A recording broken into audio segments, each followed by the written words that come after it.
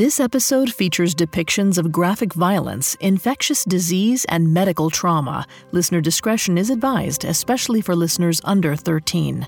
Please note, the story you're about to hear is not a direct retelling of any single depiction of Sekhmet's demons. Today's episode combines elements from a number of ancient Egyptian myths and legends for dramatic effect.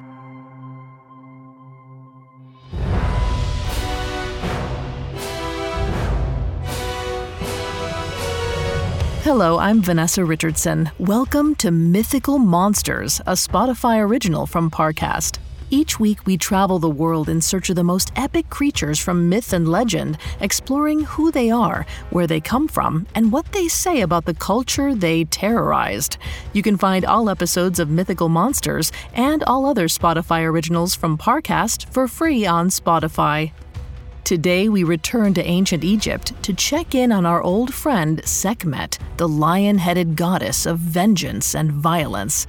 There's one aspect of Sekhmet we haven't explored yet, her role as a goddess of healing.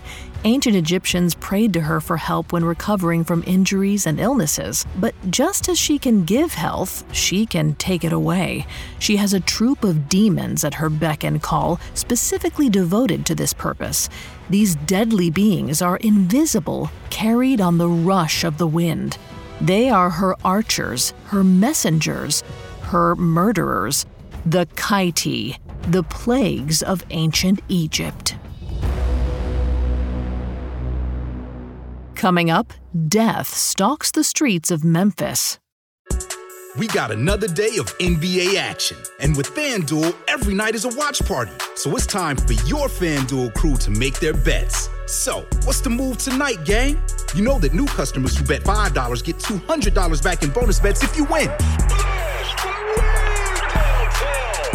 We're heating up, fam.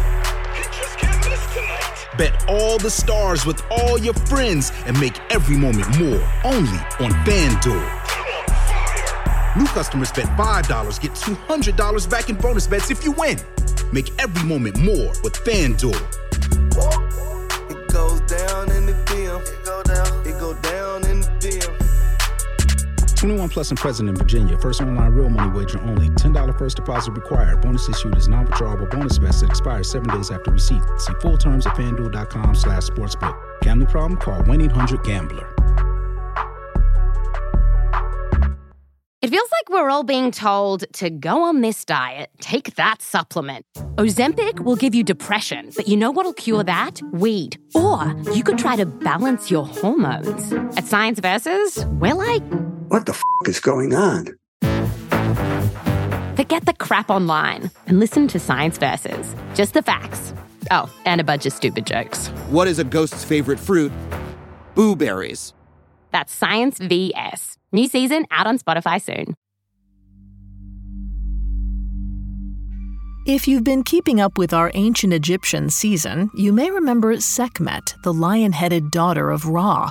She protected her father, the pharaoh, and all of Egypt from threats at home and abroad. But even in her softer guise as a goddess of healing and medicine, she was incredibly powerful and dangerous. Because while she governed health, she also governed sickness, and she had no qualms about using illness as another weapon against those who offended Ra. Her primary weapons were the 7 arrows of Sekhmet, a euphemism for her demons of pestilence. Sekhmet's 7 arrows were commanded by Tutu, a deity who was usually depicted as a sphinx, a creature with the head of a man and the body of a lion. But during the last 5 days of the year, which followed the Egyptian rainy season, Sekhmet would send 12 more demons to the populace, the Kaiti. Their name is sometimes translated as murderers or messengers, and they were said to shoot diseased arrows from their mouths. Though we have illustrations of Tutu from ancient times, we have far fewer clues as to what the demons he led might have looked like. The Egyptians depicted many monsters in their art, but Sekhmet's demons are conspicuously absent from tomb and temple walls. Like their real-life medical counterparts, these threats were invisible, traveling from person to person by wind and water. The only way to fight off these monsters was prayer and ritual, but even that might not be enough. Sometimes the offense the people had committed against Ra during the previous year was too severe. The only answer at these times was to hide and pray that Sekhmet's messengers didn't come to your door.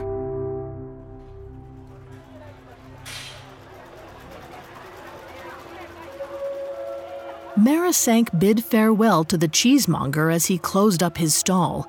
"Safe Akhet," she said. It was polite to wish everyone a safe and happy flooding season, even if the season wasn't happy at all. These were the days when the river rose and the world could end. When the year finished, no one could be sure it would begin again. The gods had their 5 birthdays, and the sun was meant to rise afterwards, but there was no guarantee. Every Egyptian had to pray together. As a nation, they willed the river back to its banks and the sun back to the sky. But those were divine challenges. For the people on the ground in the city streets, the season brought other terrors too. Memphis was Sekhmet's city, but she would not spare it from her wrath. Her demons prowled the streets for 5 days and 5 nights, searching for any opening, any weakness, any sign of hubris that allowed them to steal into the house and strike down those she saw as non-believers. There would be no forgiveness, not until the sun rose again to start the year anew. Perhaps the flooding would end then. Maybe it wouldn't. It wouldn't matter for those struck by Sekhmet's arrows. Their suffering was slow and immeasurable, racked by fever and chills, moaning and wasting away before their families' eyes. Marasank was no stranger to this sort of suffering. She tried not to think of her husband Iamesu as she trudged through the rain, clutching her groceries close to her body. This food would have to last until the new year, and it should be enough, but she needed to hurry. Sekhmet's demons would begin their terror at sundown, and the sky was so dark with clouds that she could not know when it began. Her heart quickened its pace, and her breath was short as she ran down the empty street. All of the houses in Memphis were shut up tight. She would receive no help from her neighbors, no matter how loudly she banged on their doors. After all, no one knew what demons perched on would-be visitors' backs. No one cared that Marasank's husband was dead. Now, the thoughts of her husband were impossible to hold back. The thoughts of his end. The fever, the boils, the agony, and then nothing. It was the nothing that hurt the most. She'd watched his Ka leave his body for the underworld. She told herself his suffering was over, but the sight of his feverish, blistered body always appeared when she closed her eyes. Marasank would not be caught outside tonight for all the world. She couldn't go through that again. She couldn't let their son go through that again. She ducked through the courtyard and into the main room of her mud brick house, closing the palm log door behind her. Her 12-year-old Amos was playing with his toys on the floor, or rather he was lying beside his toys, looking forlorn. Marasank checked the windows on the bottom and top floors, making sure they were secure. Then she stoked the embers in the cook fire and asked Amos what was wrong. Amos avoided her eyes. "I can't find Patal." Marasank sighed. Patal is a very smart cat. For all we know, she's on the roof or visiting another family. Perhaps that was wishful thinking, but there was no helping it now. They wouldn't be able to go searching for the cat for 5 days. She told herself that 5 days was nothing, as long as the river didn't reach them. If that happened, they would have to decide between demons and drowning. She took out her knife and began to debone the fish she'd bought for their supper. Amos's eyes followed her. "We have to help her, Mama." Marasank didn't look up from her slippery work. "I told you, she's gone." A meow echoed from behind the door, barely audible in the downpour. Amos jumped to his feet and ran for the door. "Patal!" Marasank grabbed him. No, I'm sorry, my love. I'm so sorry. We can't open the door." Amos opened his mouth to argue. She cut him off sharp as a knife. No! No, I know you don't want to lose her, but I cannot let the arrows take you like they took your father." Amos tried to wriggle away from her. It would only be a second, Mama. Please. Marisank held fast. She swore she could hear coughing outside and screaming. "Amos, listen to me. Listen!" Suddenly, the meowing stopped, leaving only the pounding rain. Amos whispered Petal's name again, but the sound did not return. The cat was gone, if it had ever been at the door. Mother and child looked at each other. There was a long, painful pause. Then Amos's eyes flashed fire. "I hate you!" It wasn't the first time he'd said it, but it felt like the first time he'd really meant it. Marisank released him, her body going numb. I'm sorry, but we must think of ourselves." Amos crossed his arms as he walked towards his bedroom. "You want her to die!" Marisank's heart was breaking. Iyamasu would have known what to do, but Iyamasu was gone. "I don't want anyone to die. We just need to think of—" A loud knock on the front door silenced her. It was not an animal this time. It was the voice of a young woman whispering through the tiny gap in the logs. "Help me, please. No one has opened up. The water is rising. The kaiti are in the streets. Please, you have to help me." A knot formed in Marisank's throat as she looked at her son. She pressed her finger to her lips to tell him to stay quiet. The knocking became more frantic. Please, they're coming. Ra, help me, they're coming. A strange sound carried through the rain, all too familiar, painful. She felt it in her chest, like her beloved Iyamasu was whispering in her ear, pleading for it all to end.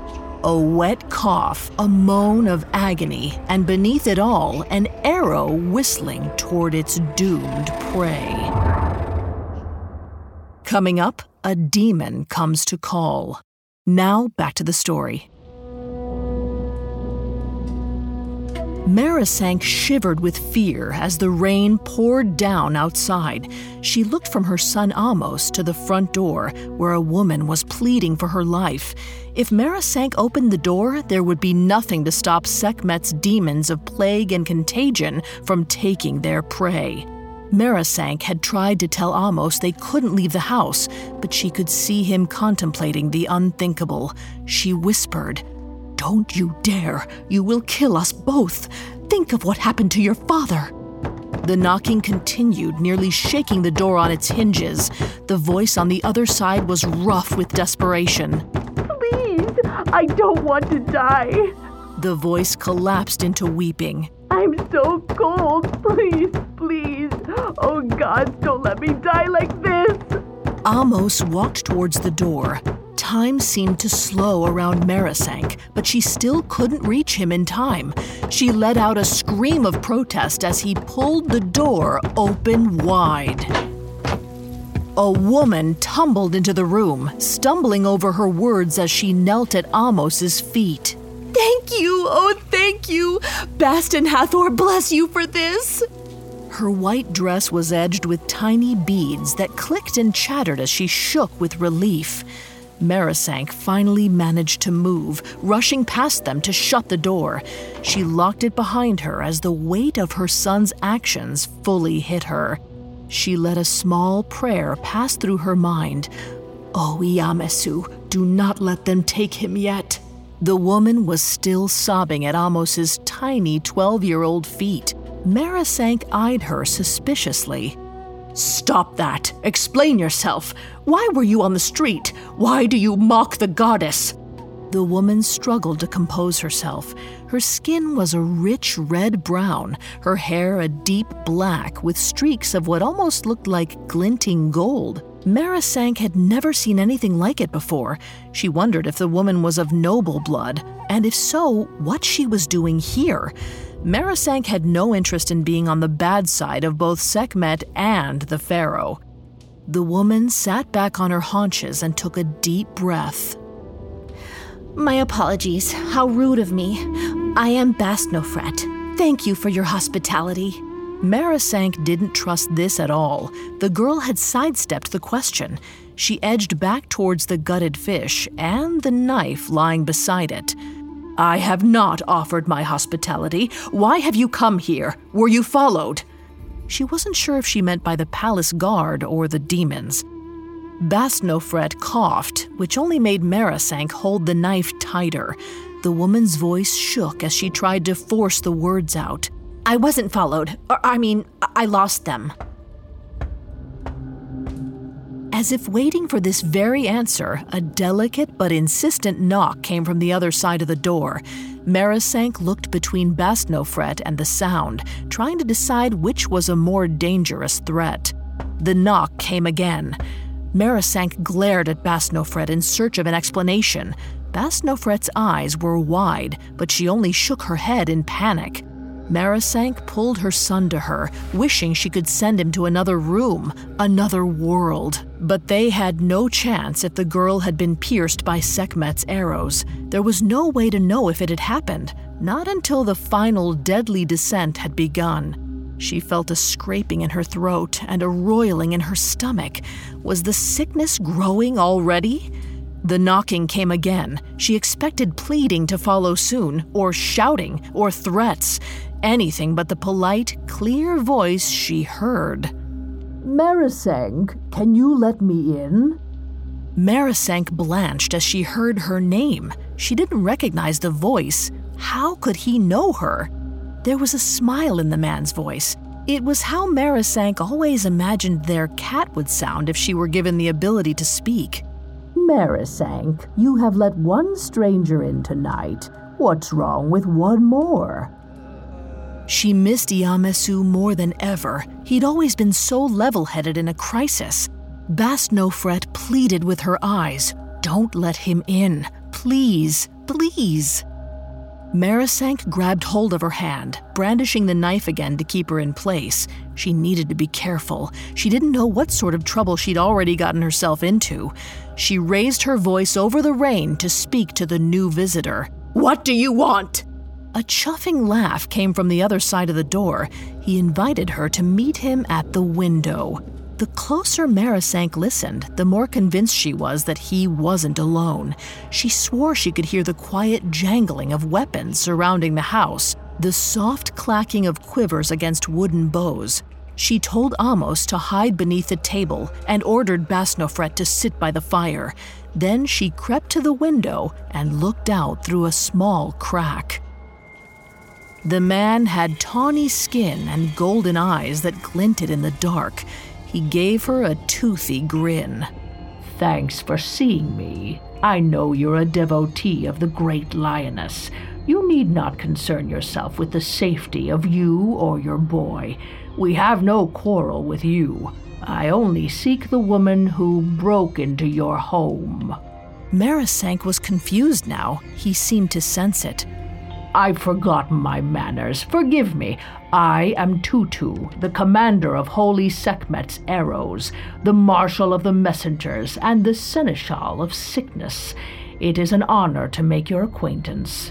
Please open the door. We will take the woman and depart peacefully. I do not wish to kill children. It is unsatisfying." Marisank looked to her son. Amos's eyes were wide and terrified. She didn't know what to do. What do you say to such a man? Someone who talked about the death of children with the same tone of voice one might use to describe an undercooked meal. Was she going mad or was he? Tutu paused. "Ah, you do not believe me. It is understandable. You mortals see the effects of my soldiers without the cause." He placed one large hand against the window frame. "I will assist you." Marisank squinted into the rain. At first there was only water, but then her eyes slid past the droplets and onto something else, something barely distinguishable from shadows, outlined only by the water that skated off their hides. But they were there, a little more than half a dozen hulking shapes. Tutu had been true to his word. Sekhmet's demons were circling her house. Some of them were serpentine in shape, Others seemed to be men or dogs or lions. They stood, taut and silent, as Tutu let out a purring laugh from the depths of his throat. Aren't they beautiful? Marasank swallowed a scream as he adjusted his weight in the light of the flame, revealing that his large hand was not a hand at all. It was a lion's paw. The only human thing about him was his head. He finally finished laughing. You have been given a rare gift, mortal. You have seen the arrows of Sekhmet. This is a lesson you must share with the other mortals. Now, give me what I want. Marasank's throat was choked with tears. She was shaking. Ieyamesu, my love, what should I do? Amos had tears in his eyes. Mama, we can't let them take her. Papa wouldn't let them. Marasank felt like her body was collapsing in on itself. Papa isn't here, Amos. She was stunned that she'd not seen the monsters before. Now it seemed as if they'd always been there. The serpent silhouette had been coiled around Ieyamesu's neck at the end. The dog had sunk its teeth into his side. Or were those only her fevered imaginings? Had Ieyamesu mattered to anyone but her and Amos? Did Basnofret matter to someone too? And if this was the end, wouldn't Ieyamesu have wanted her to make an end worth remembering? She adjusted her grip on the knife and looked at Tutu.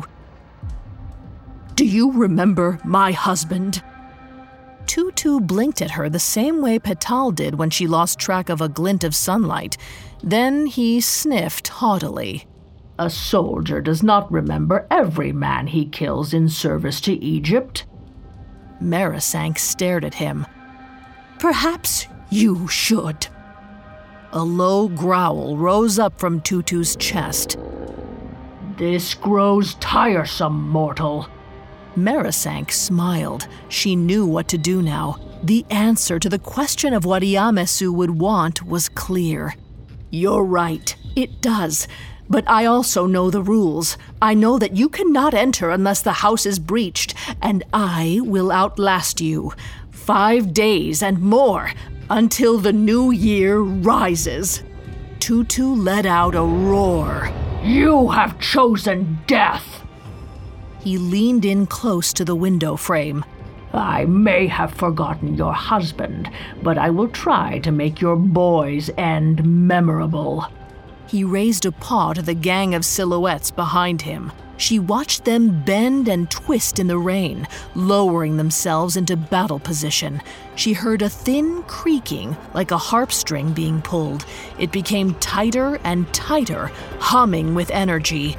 Then the demons charged. Coming up, Marasank faces the final sickness. Now back to the story. The storm outside battered at Marasank's tiny house, tugging at the windows and doors. Marasank prayed that they would hold as Sekhmet's invisible demons lay siege to her home. It had been 2 hours since Marasank told the Sphinx Tutu that she would not let him or Sekhmet's demons into her home. She tried to tell herself it was the right thing to do as she peered out into the rain, watching Sekhmet's demons poke at the house's defenses. A long screech pierced the front shutters as an invisible claw ran down it. She heard a sliding hiss at the doorframe and barely managed to shove a quilt through the gap in time. And so it went for hour after hour. Marasank was drowning in doubt. She feared that she'd doomed them all. A familiar voice countered in her mind. But weren't you doomed already? It was Ieyamesu. She missed him with every part of her soul, but she knew he wouldn't want her to give up. She needed to survive for Amos, and according to Amos, this stranger Basnofret needed to survive too. For now, they were a strange new family. It took a torturous day or two, but eventually the three of them fell into a pattern. Marasank started the cook fire. Basnofret maintained it. Marasank and Amos kept a watch on Tutu and the demons, checking the seal on each window and door with military precision. They played games, some of which Amos made up on the spot. Amos practiced his hieroglyphics with Basnofret's help. Marisank taught Basnofret how to not burn bread. Something was knocking at the back of Marisank's sleep-deprived mind, somewhere between dreams and waking. It was loud and hollow, but she couldn't place it. There was a clunk, clunk, and then a squeak. She struggled to find the words for what metal thing could screech like that. Then it came to her. Hinges. Marisank sprinted up the stairs toward the small room on the house's second level. Amos and Basnofret's confused shouts carried after her. She couldn't hear the words, just the echoes in her mind of how deeply she'd failed them. A shutter had come free in the storm. She could see it hanging precariously from the far window as she reached the landing. The demons could make their way inside at any moment. Marisank ran for the window. Something tackled her from behind. Tutu leered over her, two long fangs glistening in his still human face. "Now you see me." Time seemed to slow around them as he chuckled. "Now you don't." He disappeared before her eyes. Marisank gasped. It took all her will to not collapse to the floor in a heap of despair and exhaustion. She called into the darkness, "Please, it's my fault. Don't punish them for my mistakes." Tutu's disembodied voice echoed around the room. "The world suffers for the failings of the individual. That is the will of the goddess, and that is the way of things." Marisank searched the shadows as subtly as she could, praying that the moon would return. "My boy is innocent. He has so much left to do. You took his father." Marisank could hear the smile in Tutu's voice. "I did. It haunts you, doesn't it? You know he lives on in the world below, and still it haunts you. Think of the next life, not this one. Here you are but a number, a part of Sekhmet's revenge on your pathetic population." Marisank took a deep breath to say something, anything, that could delay Tutu another minute, another hour. But the breath was strangely shallow, and it hurt. She realized slowly that the ache in her stomach wasn't just nerves. It was sharp and hot. Her throat was tightening too, her limbs straining with pain. It was the sickest she'd ever felt, and then some. A wet, itchy tightness was growing beneath her skin. Lumps were forming on her skin beneath her clothing. She could feel them. The signs of plague. She screamed for help, but no one came running. She told herself that was good. Maybe they would be safe. Or maybe Tutu just liked to play with his prey, one at a time. A wet cough shook her whole body. She felt like she was drowning on land. Marisank had thought she understood her husband's suffering, but she'd had no idea. Marisank collapsed, moaning and crying as her irritated skin rubbed against the mud brick floor. Something heavy forced the wind out of her lungs. When her eyes could focus, she saw that Tutu had become visible again, pinning her to the brick. He pressed down on her with his paws. "I'm going to enjoy this." Tutu opened his mouth wide. Marisank could feel the fever rising on her skin, the ache growing. Maybe it wouldn't be so bad to die. Then, at least, the pain would end. But how could she think that? She loved her son. He needed her. He needed to live. She threw her hands out in front of her in a desperate plea with Tutu. "Wait! Wait!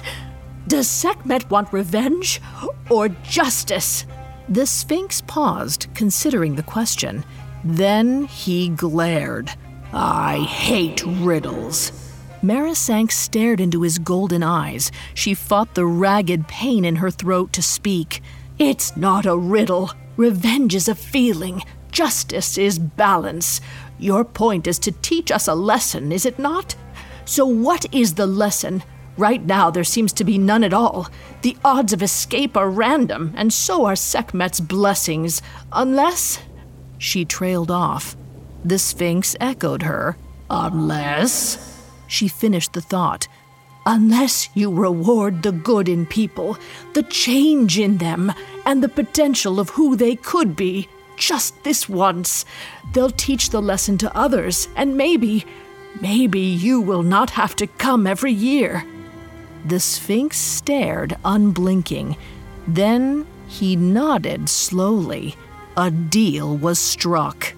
When Basnofred and Amos climbed the stairs, Marisank was standing by the closed shutter, perfectly healthy. They both looked at her, bewildered. She shrugged innocently. False alarm. The sun rose and the flooding of the Nile reached Memphis. It was small channels of water first. Then the streets were swallowed. Marisank held Amos close as the Nile filled their yard. She led him and Basnofret out onto their roof to watch the flood in safety. Marisank swallowed the cough that was waiting in her throat. She fought the pain that racked her body. She repeated the thought in her head, her promise to the Sphinx. I am the lesson, and they are the teachers. Amos looked up at her, worry lines running along his small face. Are you all right, Mama? Marisank tugged fondly at Amos's ponytail with a forced smile. He looked so much like his father. I'm fine, my love. Let's enjoy the view. So the three of them watched the horizon as the river continued to rise. Egypt had relatively advanced water treatment methods when compared to the rest of the ancient world, but the diseases they experienced were still devastating. Mummies have been found with signs of tuberculosis, leprosy, polio, plague, and various parasites, including malaria and worms. They even dealt with their own kind of air pollution thanks to sandstorms, indoor cooking, mining, and metal and stoneworking. Ancient Egyptian physicians were aware of the dangers of contaminated water and airborne particulates, but there was little they could do for many of their patients. Metalworkers couldn't stop metalworking. Farmers still had to wade through the flooded Nile, and sand got into everything, including their bread. Still, certain risks could be mitigated. Ancient Egyptian almanacs include various prayers and warnings, telling people how they should behave at times of the year when illness ran most rampant. Many of these traditions stand up well to the scrutiny of modern medicine. For example, the Nile's annual flooding left behind many animal corpses that could contaminate the river. Refraining from bathing or working in the Nile during these times lowered the risk of bacterial diseases and parasites. Many cultures view disease as a form of divine punishment, and the ancient Egyptians were no different. But the way that they coped with these threats is remarkable in its practicality. They created a monster that helped the people survive the dangers of their environment.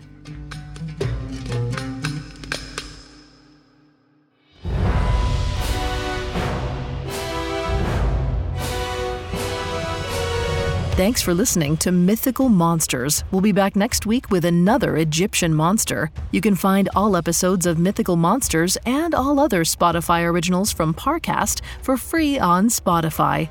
I'll see you next time.